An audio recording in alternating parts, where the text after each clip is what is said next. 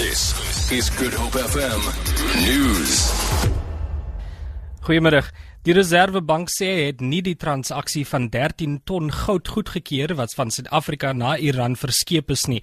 Die transaksie van sowat 6 miljard rand volg ondanks 'n handelsverbod wat teen Iran ingestel is. 'n Ongeïdentifiseerde plaaslike instelling het die goud 2 jaar gelede bekom en intussen bewaar. Samesprekings tussen Iran en westerse moondhede in verband met sy kernprogram is steeds aan die gang, maar sanksies is verlede jaar verslap. Die transaksie is glo uitgevoer ingevolge die gesamentlike aksieplan tussen Iran en Brittanje, Amerika, Duitsland, Frankryk, Rusland en China. Dit moes egter steeds in terme van die Reserwebank se deviesebeheer regulasies goedgekeur word. Ontleeders meen die transaksie kan groot olievoordele vir Suid-Afrika inhou. Mediese dokters van die Nelson Mandela Fidel Castro mediese program in Cuba sê dit is 'n trotse oomblik om hul mediese graad te verwerf. 46 studente het vandag gegradueer aan die Universiteit van Kaapstad. Hulle sal ontplooi word na die landelike gebiede in die land.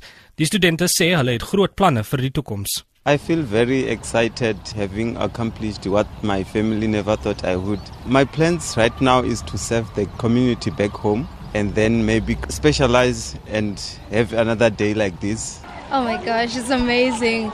You just can't describe the feeling. It's been quite a lot of years. At the end of the day, we managed to become doctors.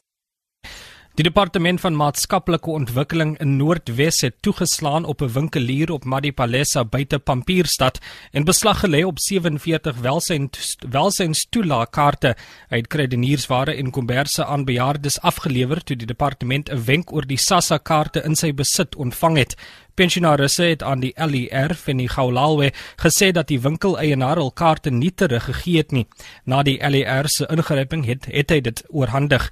Gaulalwe sê gemeenskappe moet meer onderrig word sodat hulle groter verantwoording neem vir hul kaarte.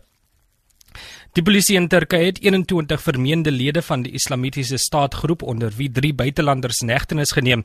Die lede het vermoedelik beplan om na Sirië te reis. Die polisie het gekoördineerde klopjagte reg oor die land uitgevoer, waar tydens potensiële werwers vasgetrek en beslag op wapens gelê is. Die IS, wat reeds groot dele van die naburige Sirië en Irak oorgeneem het, bedryf al na bewering vir meer as 'n jaar netwerke in Turkye. Ontleeders het al gewaarsku dat die groep 'n bedreiging vir Turkye inhou, veral indien die regering sy benadering tot die organisasie verhard. Vir Groep FM Nuus, ek is Hendrik Petersen.